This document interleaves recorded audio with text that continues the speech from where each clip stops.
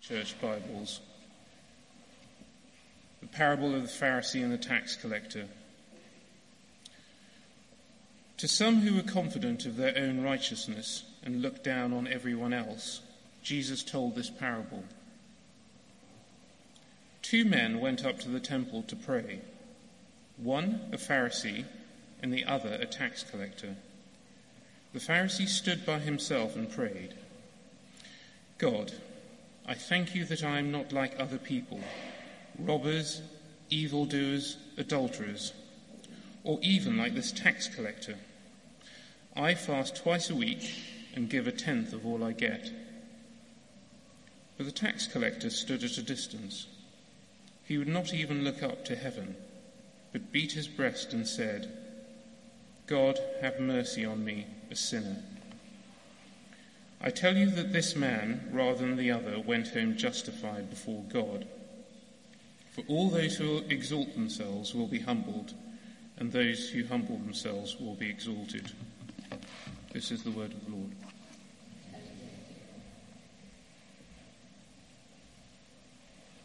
The second lesson is from Romans chapter 3 on page 1130 of the Church Bibles.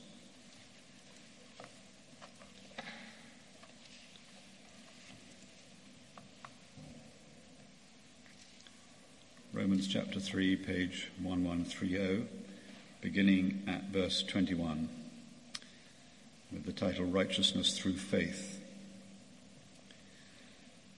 But now, apart from the law, the righteousness of God has been made known, to which the law and the prophets testify. This righteousness is given through faith in Jesus Christ to all who believe. There is no difference between Jew and Gentile, for all have sinned and fall short of the glory of God, and all are justified freely by his grace through the redemption that came by Christ Jesus. God presented Christ as a sacrifice of atonement through the shedding of his blood, to be received by faith. He did this to demonstrate his righteousness, because in his forbearance he had left the sins committed beforehand unpunished. He did it to demonstrate his righteousness at the present time, so as to be just and the one who justifies those who have faith in Jesus. Where then is boasting? It is excluded. Because of what law? The law that requires works? No, because of the law that requires faith. For we maintain that a person is justified by faith apart from the works of the law. Or is God the God of the Jews only? Is he not the God of Gentiles too? Yes, of Gentiles too, since there is only one God, who will justify the circumcised by faith and the uncircumcised through that same faith. Do we then nullify the law by this faith? Not at all. Rather, we uphold the law. This is the word of God. Would you turn back to our first reading, which was Luke chapter 18, and you'll see the page number in the order of service, page 1052. It's a real help if you have it in front of you. I should have added in the notices, incidentally, that we're having the second of our Alpha courses this Wednesday, and it's the wine and cheese Alpha. So it's not too late to join to ask your questions. It's a forum where you can ask the questions you've always wanted to ask. Just contact the church office. On the 31st of October, 1517, a protest was nailed to a church door, Luther's famous 95 Theses on indulgences. And many would say that that single act was the spark that lit the explosion that we call the Reformation. And that revolution had a profound impact, and its influence is still felt today.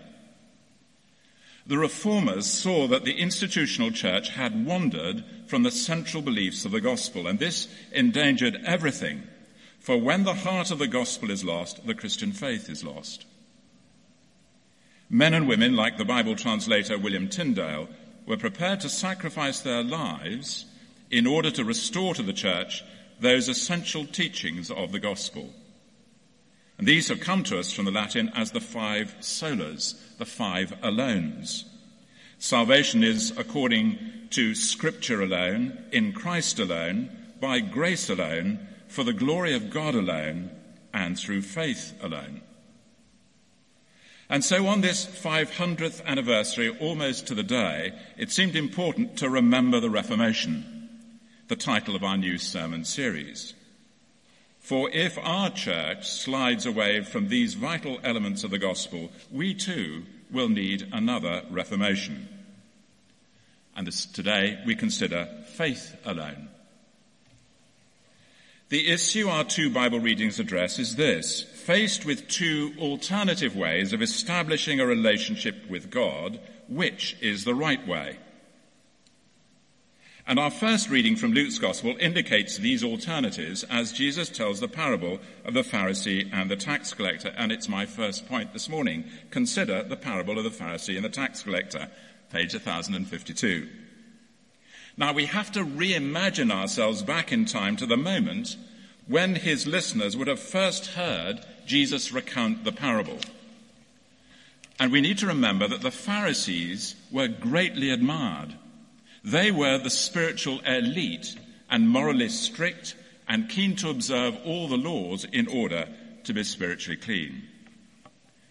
Tax collectors, on the other hand, were despised, and that was on both political and moral grounds. They were regarded as collaborators for collecting taxes for the occupying Roman government, and they were notorious for corruption and dishonesty. Ask those first listeners who was close to God, and it was an easy-peasy question. It was the Pharisee. The Pharisee reveals his qualifications. Look at verse 11. He did no wrong, unlike the list of those he despised. He fasted twice a week and gave 1/10 of all he got. By contrast, the tax collector had nothing to offer God. He stood at a distance, would not even look up to heaven, but beat his breast and said, verse 13, God, have mercy on me, a sinner. What is the point of the parable? Every parable has a main point. Jesus' conclusion would have shocked his listeners, for it was not what they would have expected. It was told, verse 9, to some who were confident of their own righteousness and looked down on everyone else. Verse 14, I tell you that this man, the tax collector, rather than the other, the Pharisee, went home justified before God. For all those who exalt themselves will be humbled, and those who humble themselves will be exalted.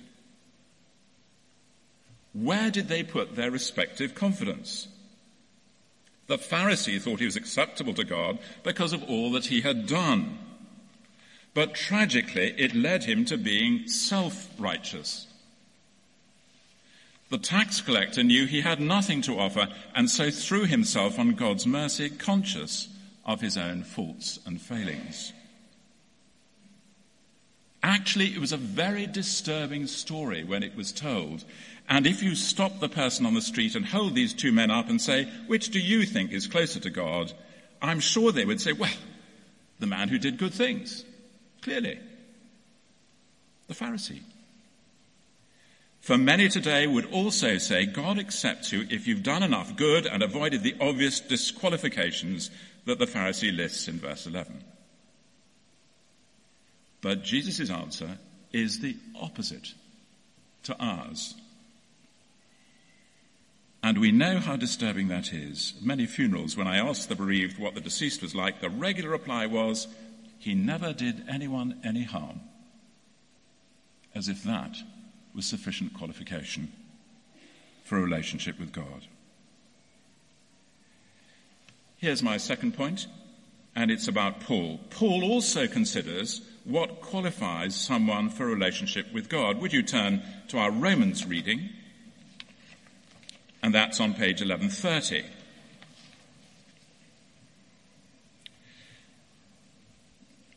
Tim Keller, in his commentary, gives a very helpful example when considering how we can be justified before God. What qualifies us to be accepted by God?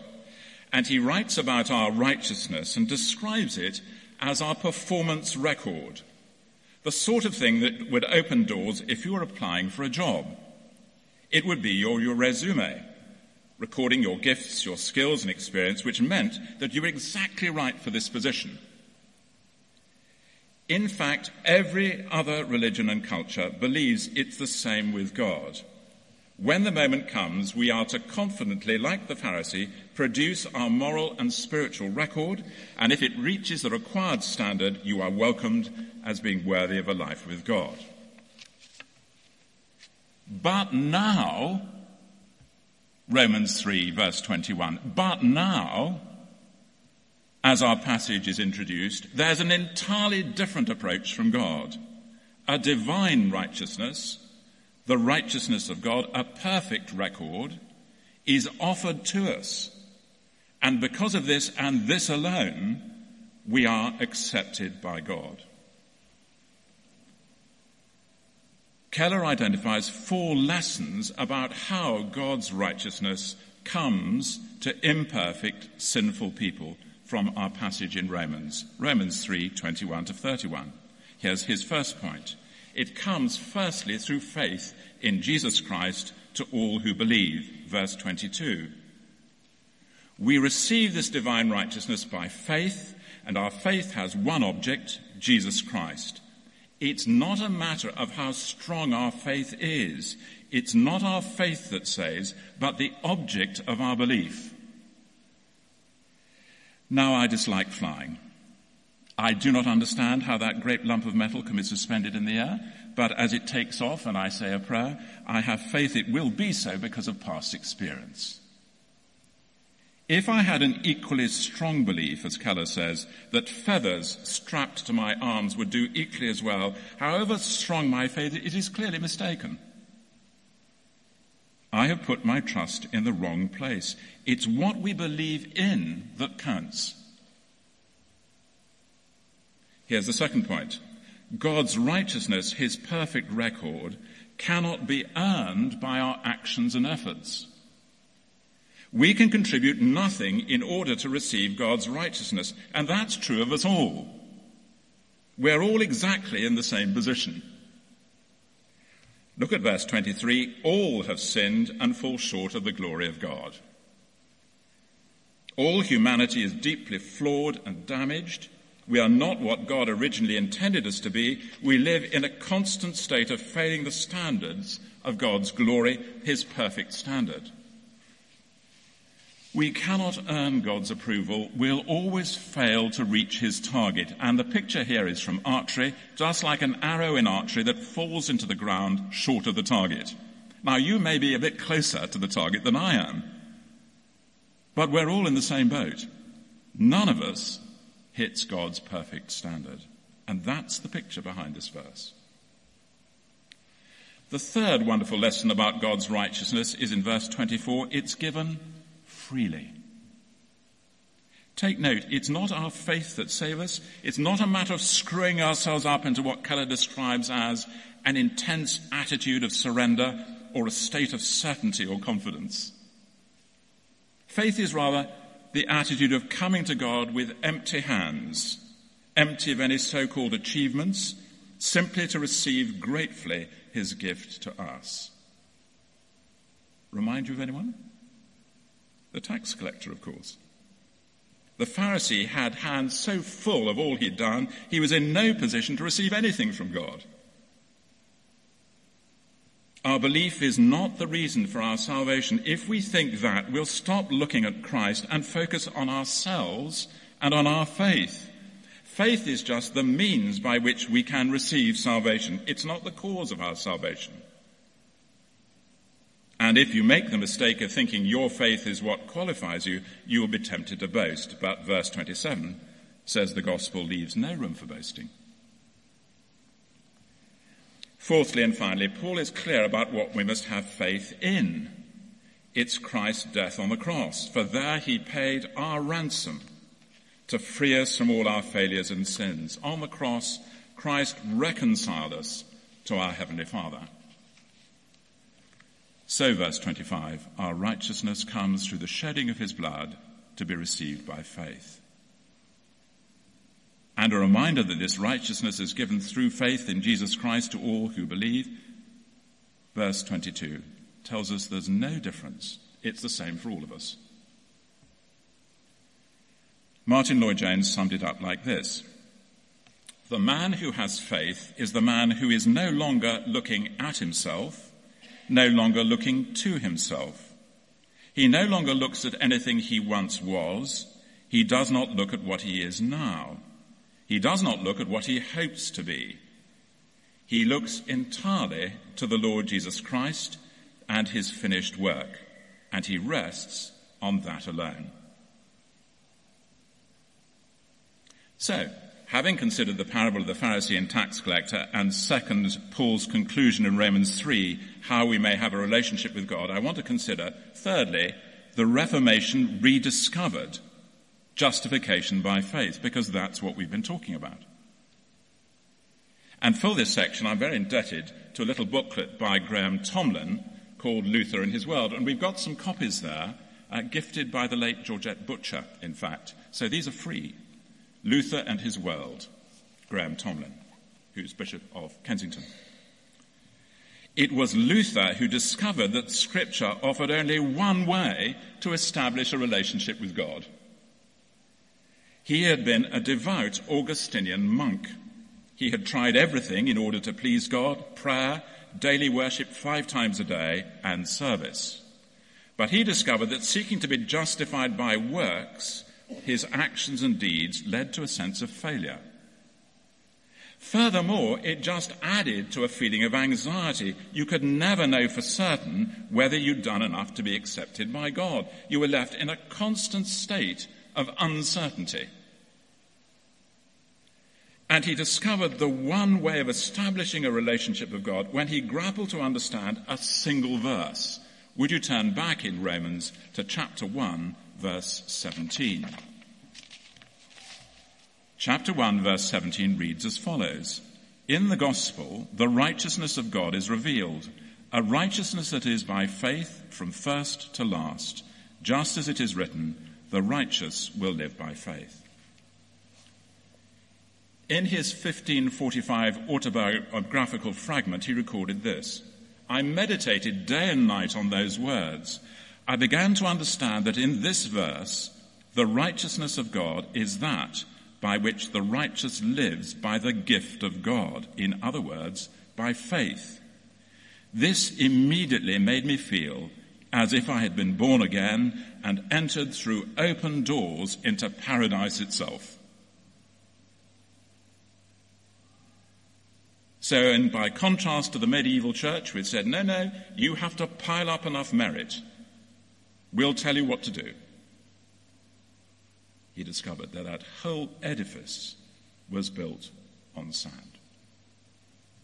And of course, this runs entirely counter to our natural inclination, our desire to impress God with a list of good deeds and acts. But God treats all this as worthless, and that can be devastating to anyone who doesn't appreciate what God is really offering and his invitation. Basically, we like to patronize God a bit. If I do some things for you, you will do some things for me. No. We got it entirely wrong. We couldn't be more wronger. If we come with our hands full of our goodness like the Pharisee, we can't receive anything. It's only if we come empty-handed like the tax collector that we can accept the gift of Christ's perfect conduct and standard for ourselves. We don't have to fret about whether our good works are sufficient. God simply asks for our faith, our trust in what he offers us. Listen to these profound words from Luther again. I'm going to repeat them. We are not made righteous by doing righteous works, but rather we do righteous works by being made righteous. We're not made righteous by doing righteous works, but rather we do righteous works by being made righteous. Well, how is this relevant to you and me today? It's my final point.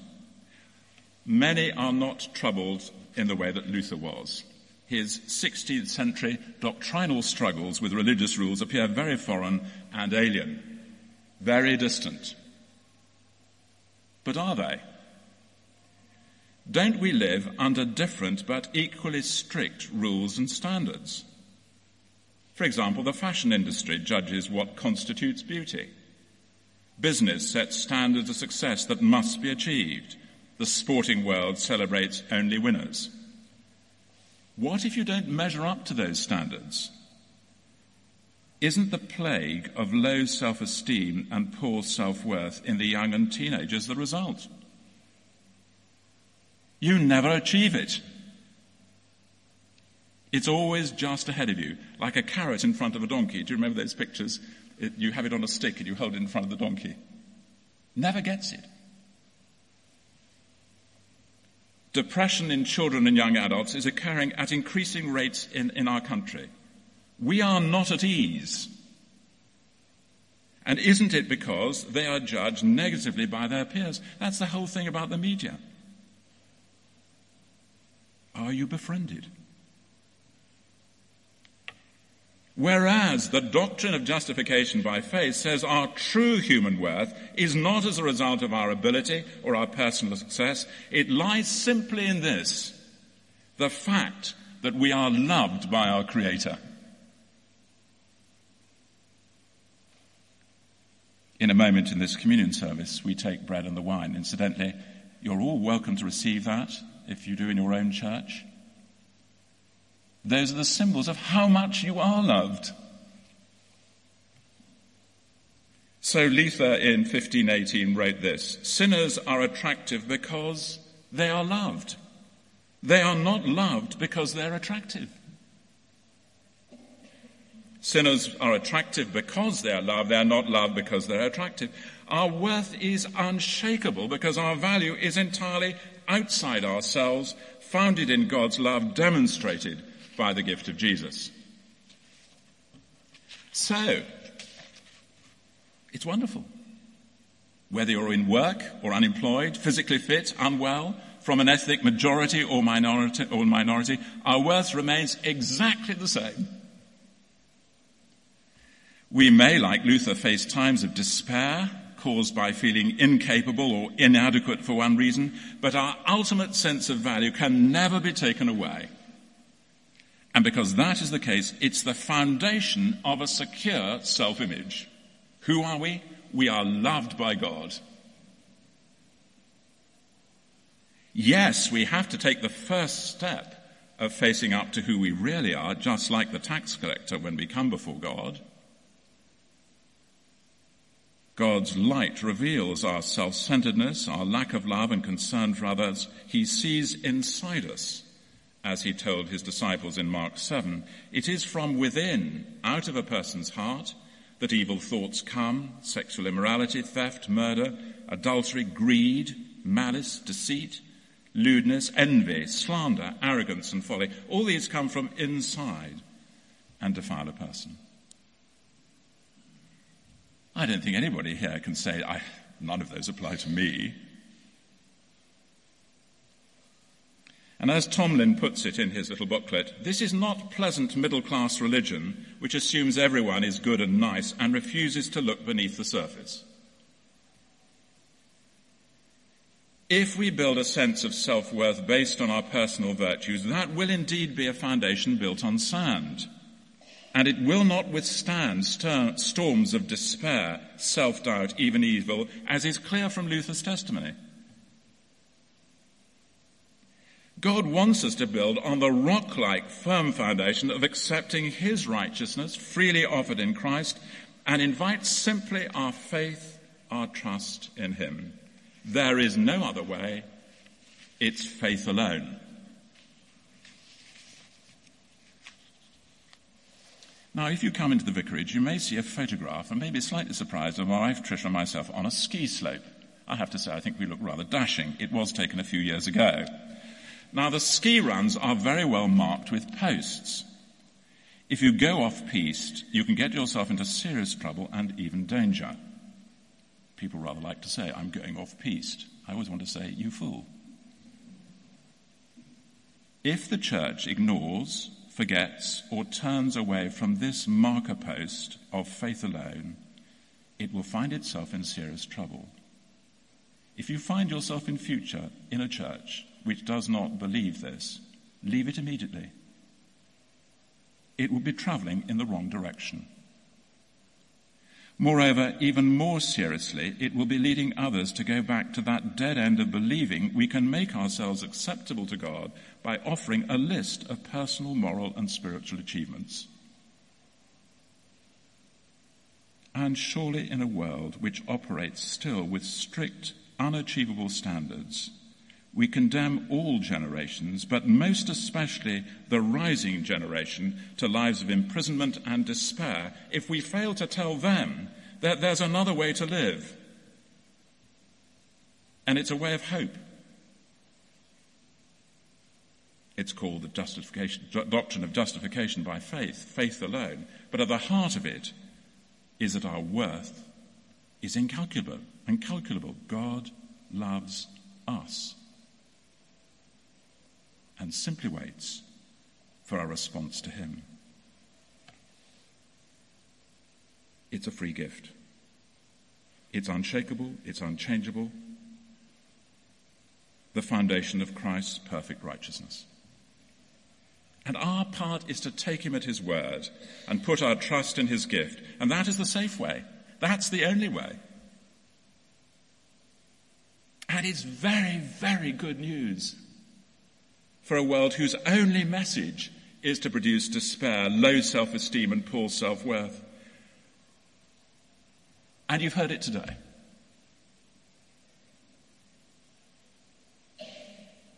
It changed the world 500 years ago. The Church of England is a reformed church. It says in its formularies that it believes this. But we are challenged, every church is challenged, to teach it, to believe it, to live it, and to pass it on. Because it's such good news. Will we pass it on? Let's pray. I'm conscious that I've said a lot. It's a profound thing to